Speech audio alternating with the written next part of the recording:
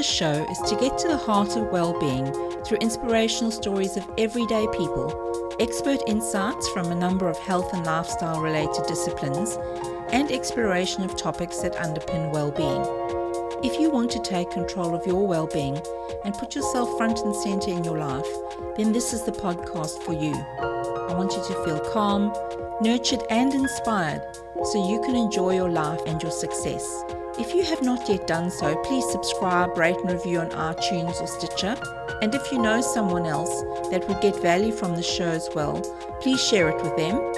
Join me on this journey and let's live the fab life together. Hello and welcome. I'm Bev from Living Fabulously, and today my guest is Claire Ashman. Very unusual guest for me, but a really powerful conversation we're going to have. Welcome to you, Claire. Thank you very much for having me, Bev. So, Claire, I'd love to know what it is that you do, and tell us a little bit about yourself. Okay, well, I am a cult survivor of not one, but two cults. So I was brought up in a very strict religious Catholic sect that has since become an open cult around the world. So that began when I was about four and a half. And that being in such a controlled, manipulated environment where I was homeschooled and I was without TV, newspapers, magazines, didn't have any friends outside of the sect. We would only see these people once a week when we went to church. All of that set me up for the choices that I made, very naive ones, I have to say, when I was 18. When I married, I was married at 18 and a half, and I married a man who was about 12 years older than me, who was in this part of the same sect.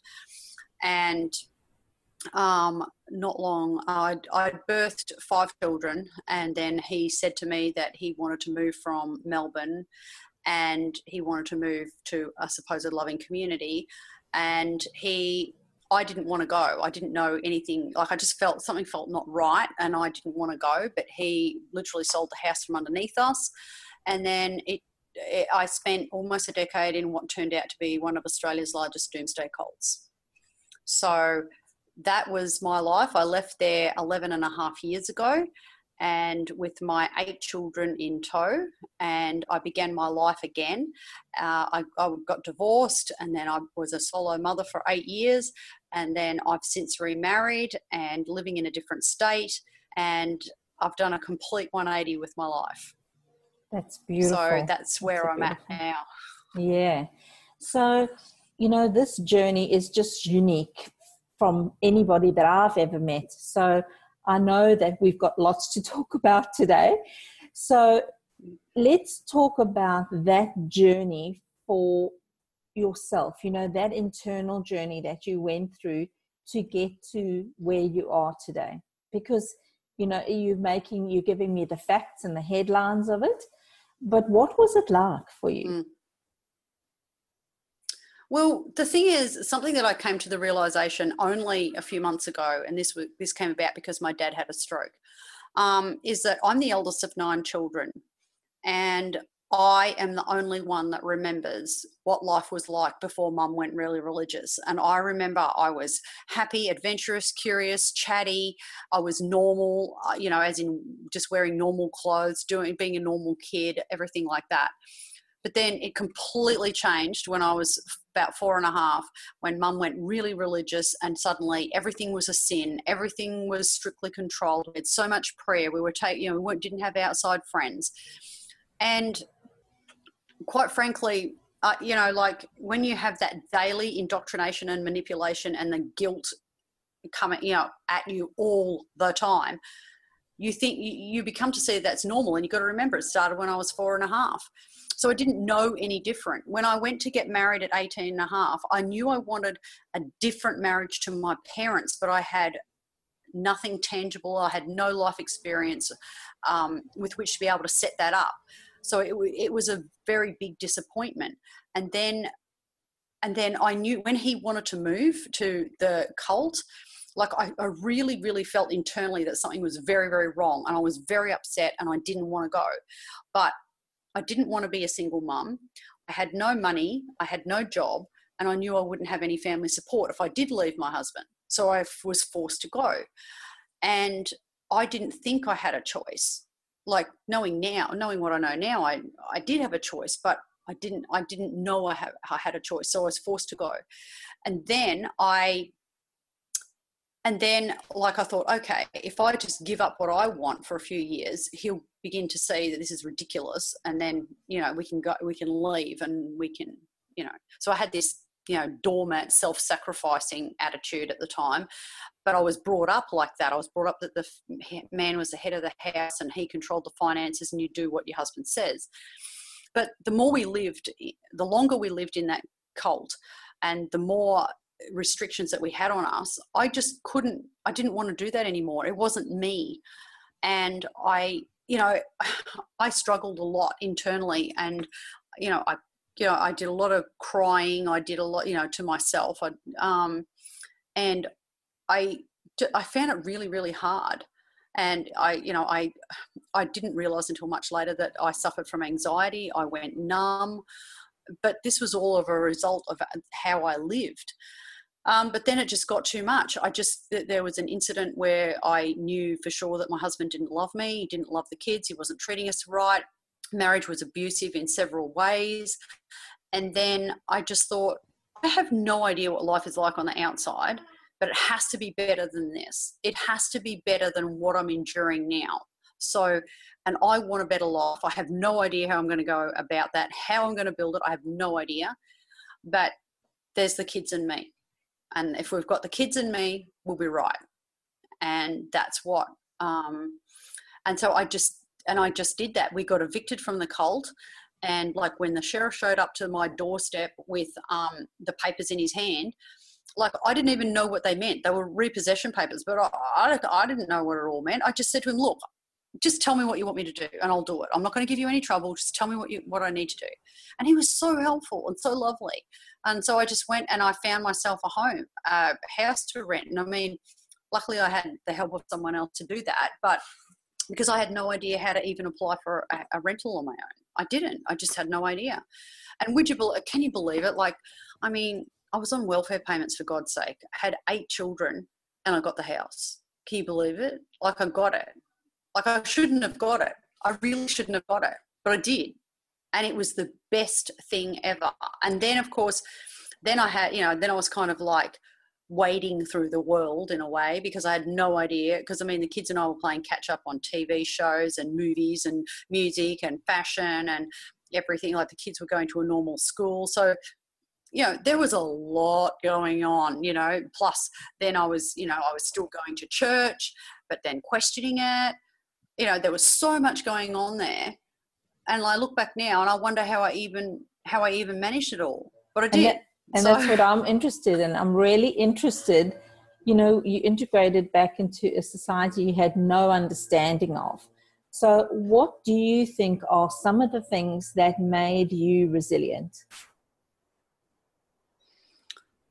My absolute Irish determination. I mean, I don't come from Ireland. I was born here, but my father did instill in us our strong Irish heritage, even though it's several descendants down. And I think that strong Irish determination, that one way or another, something, you can create a better life. And I mean, Dad used to always teach us that there's more than one way to skin a cat. And I say, I've skun a lot of cats. And I have. And it's just like, if someone said no to me, I'll just, I might smile sweetly and go, mm-hmm.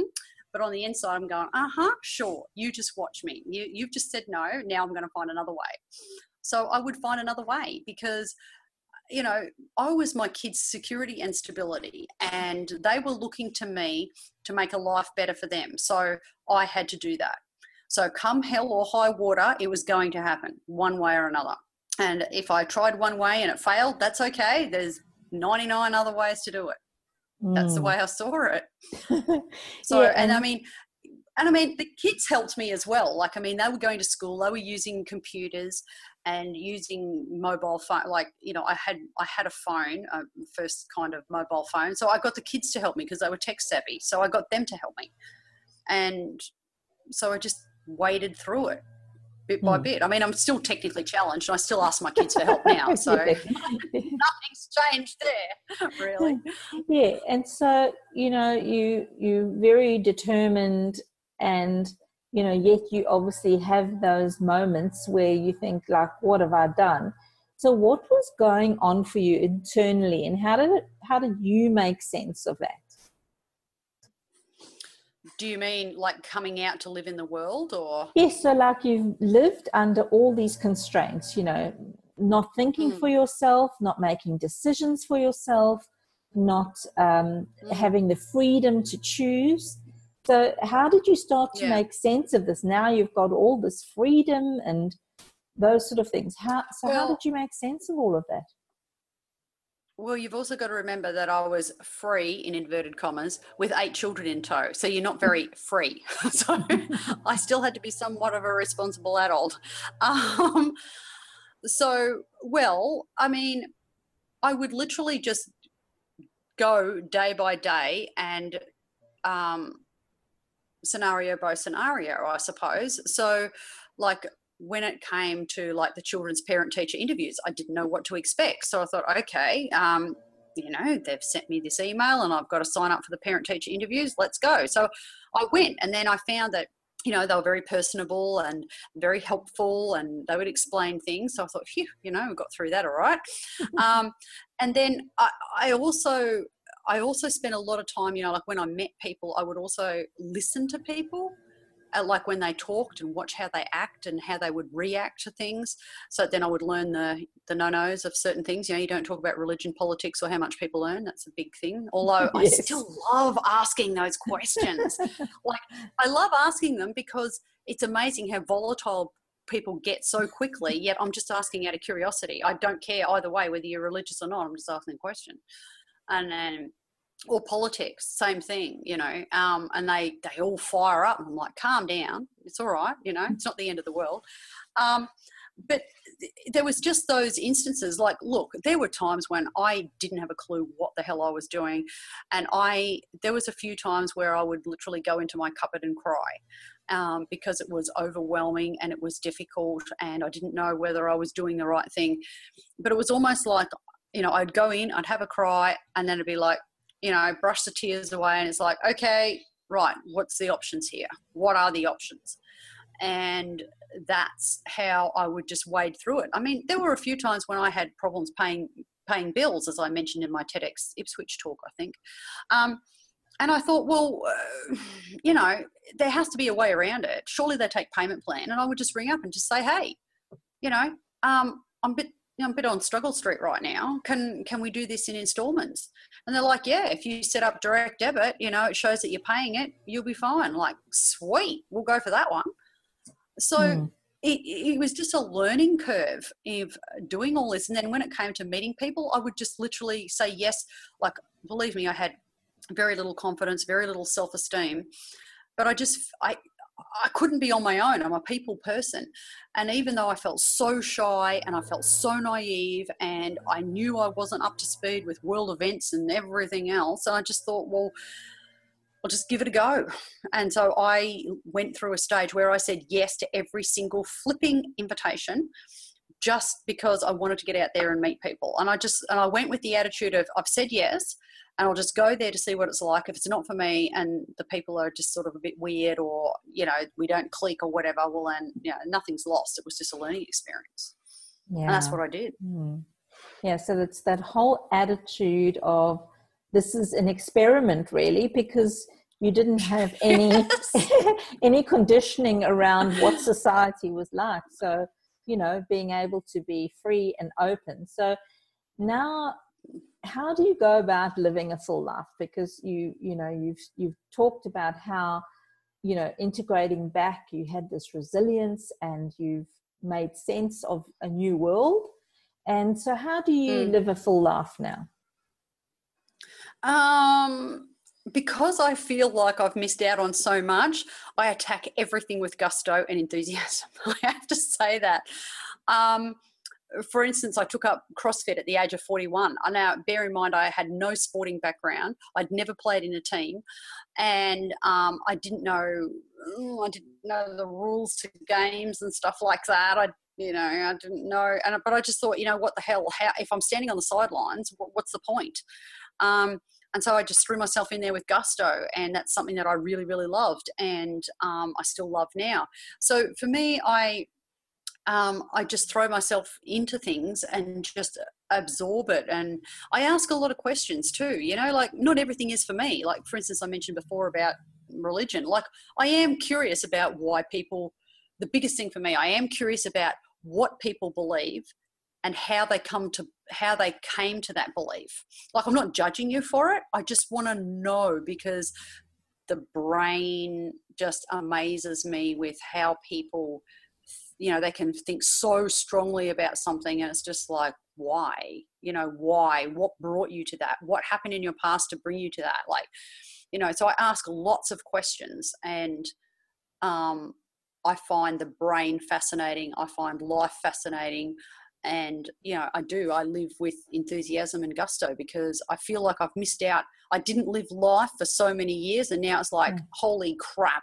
I don't want to be getting old and go to my grave thinking, I didn't do this, this, and this, and this. I've got an ever-running bucket list that I have to, I have to tick off. I have to do this, I have to do this, I have to do that. I just have to. Yeah, yeah. And I guess the other thing that you're referencing there is that you've now got this freedom of choice around that. So you're not wasting any opportunities. You're not staying stuck in something that doesn't work. And what I found really curious, Claire, is that you seem so strong-willed and strong-minded.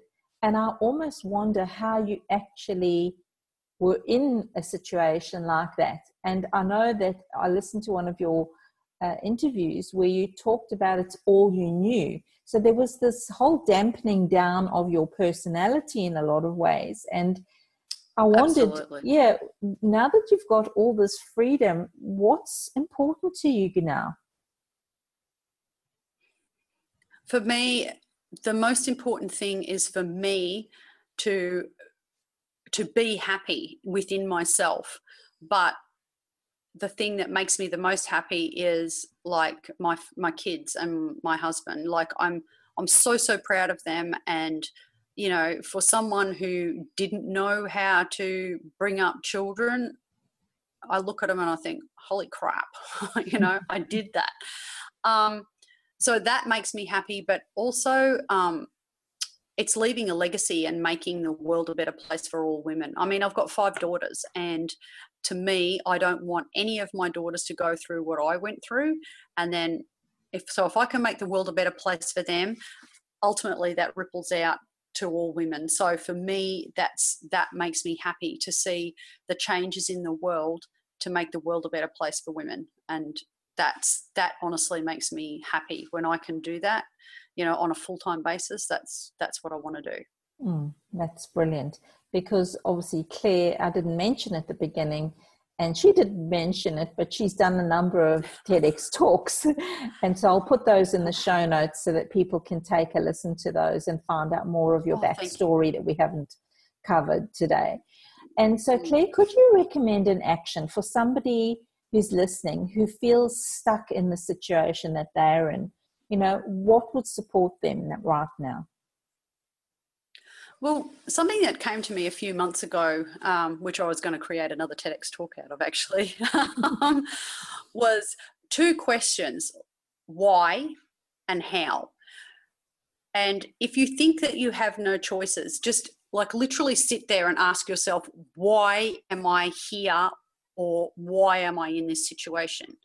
And just think about your actions of how you got to this situation. And like, you don't like it, like you made the choices, or probably we've made choices, whether you knew them or not. You made these choices and you're in this situation. Then the question is, how can I change it? So then you need to actually take some time and sit and think and write down all the different ways that you could change this situation to make you happy. And then by doing that, that's like a step-by-step process, like if you're in debt, for instance, okay, so, how, like, why did I get into this situation? What were you doing to get into this situation? How can you change it? So that's what you need to do, and go step by step, and then set a goal into, the things that you're going to change. But do it in a, obviously, you can come out with a big long list of the things that you want to change, but don't get overwhelmed by that. Pick one, just pick one and stick with that and change that. So then you can move towards the goals more easily. If you're trying to work on 10 different things, it's not going to work. You're just going to be overwhelmed and you won't get anywhere. But just pick one thing that you can change. Whether it's buying a house, whether it's getting out of a relationship, or whether it's attracting another relationship, like, think about it. How you got yourself into it, or why, the reasons why you got yourself into this situation, why you allowed yourself to get into this situation, how are you going to get out of it? Yeah, that's brilliant. So that's what I would say. Yeah, and keeping it simple like that to 2 questions means that it's a time of reflection that you could sit and ask those questions. And I would say without judgment, but with curiosity, because the judgment Absolutely. is not going to support you anyway. So that's great. No. So Claire, I wanted to ask you, what are your tips for living fabulously? Oh, God. Well, you're going to laugh, but it's great coffee first thing in the morning in my Wonder Woman mug. Food. I cannot live without breakfast. My husband knows he's not my first love. It's coffee and breakfast first, then everything else falls into place. Honestly, it's the simple things. I have great sleep, coffee, breakfast, and exercise. They're my biggest things. Like, they're the things that I love the most. Like, okay. There's lots of things I love doing. I play music, I do patchwork, those things I love too. Gardening, I love those. I don't have enough time to do all of those, but dead set, the sleep, the coffee, the food, and the exercise. And you've got it all going on. Brilliant. And you can find Claire at her website, which is claireashman.com, and also on Facebook. And thank you, Claire, so much for sharing your wisdom. And I feel so inspired that even in spite of our situation, we can still have the power of choice. And that gives us the opportunity to keep moving forward. So whatever the situation is, it may feel something that's unbearable. And what I love is, I think in one of your interviews, you said that you asked too many questions and that's why you were evicted. So I'd encourage, let's keep asking questions and keep moving forward. So thank you for being with me today, Claire. Thank you so much, babe. I really appreciated it. Thank you so much for listening, and I would love to know what you enjoyed most about this episode. You can connect with me on Facebook by searching for Living Fabulously with Bev, or feel welcome to leave a message or comment on my website. You can get the links and any references from this episode in the show notes at my website, www.livingfabulously.com/podcasts. Do you have a friend who you think deserves to live fabulously? Spread the love around by sharing the podcast with them right now. Until next time, be sure to live the fab life. The information shared here and in our programs and webinars should not be seen as medical advice and is not meant to take the place of seeing licensed health professionals.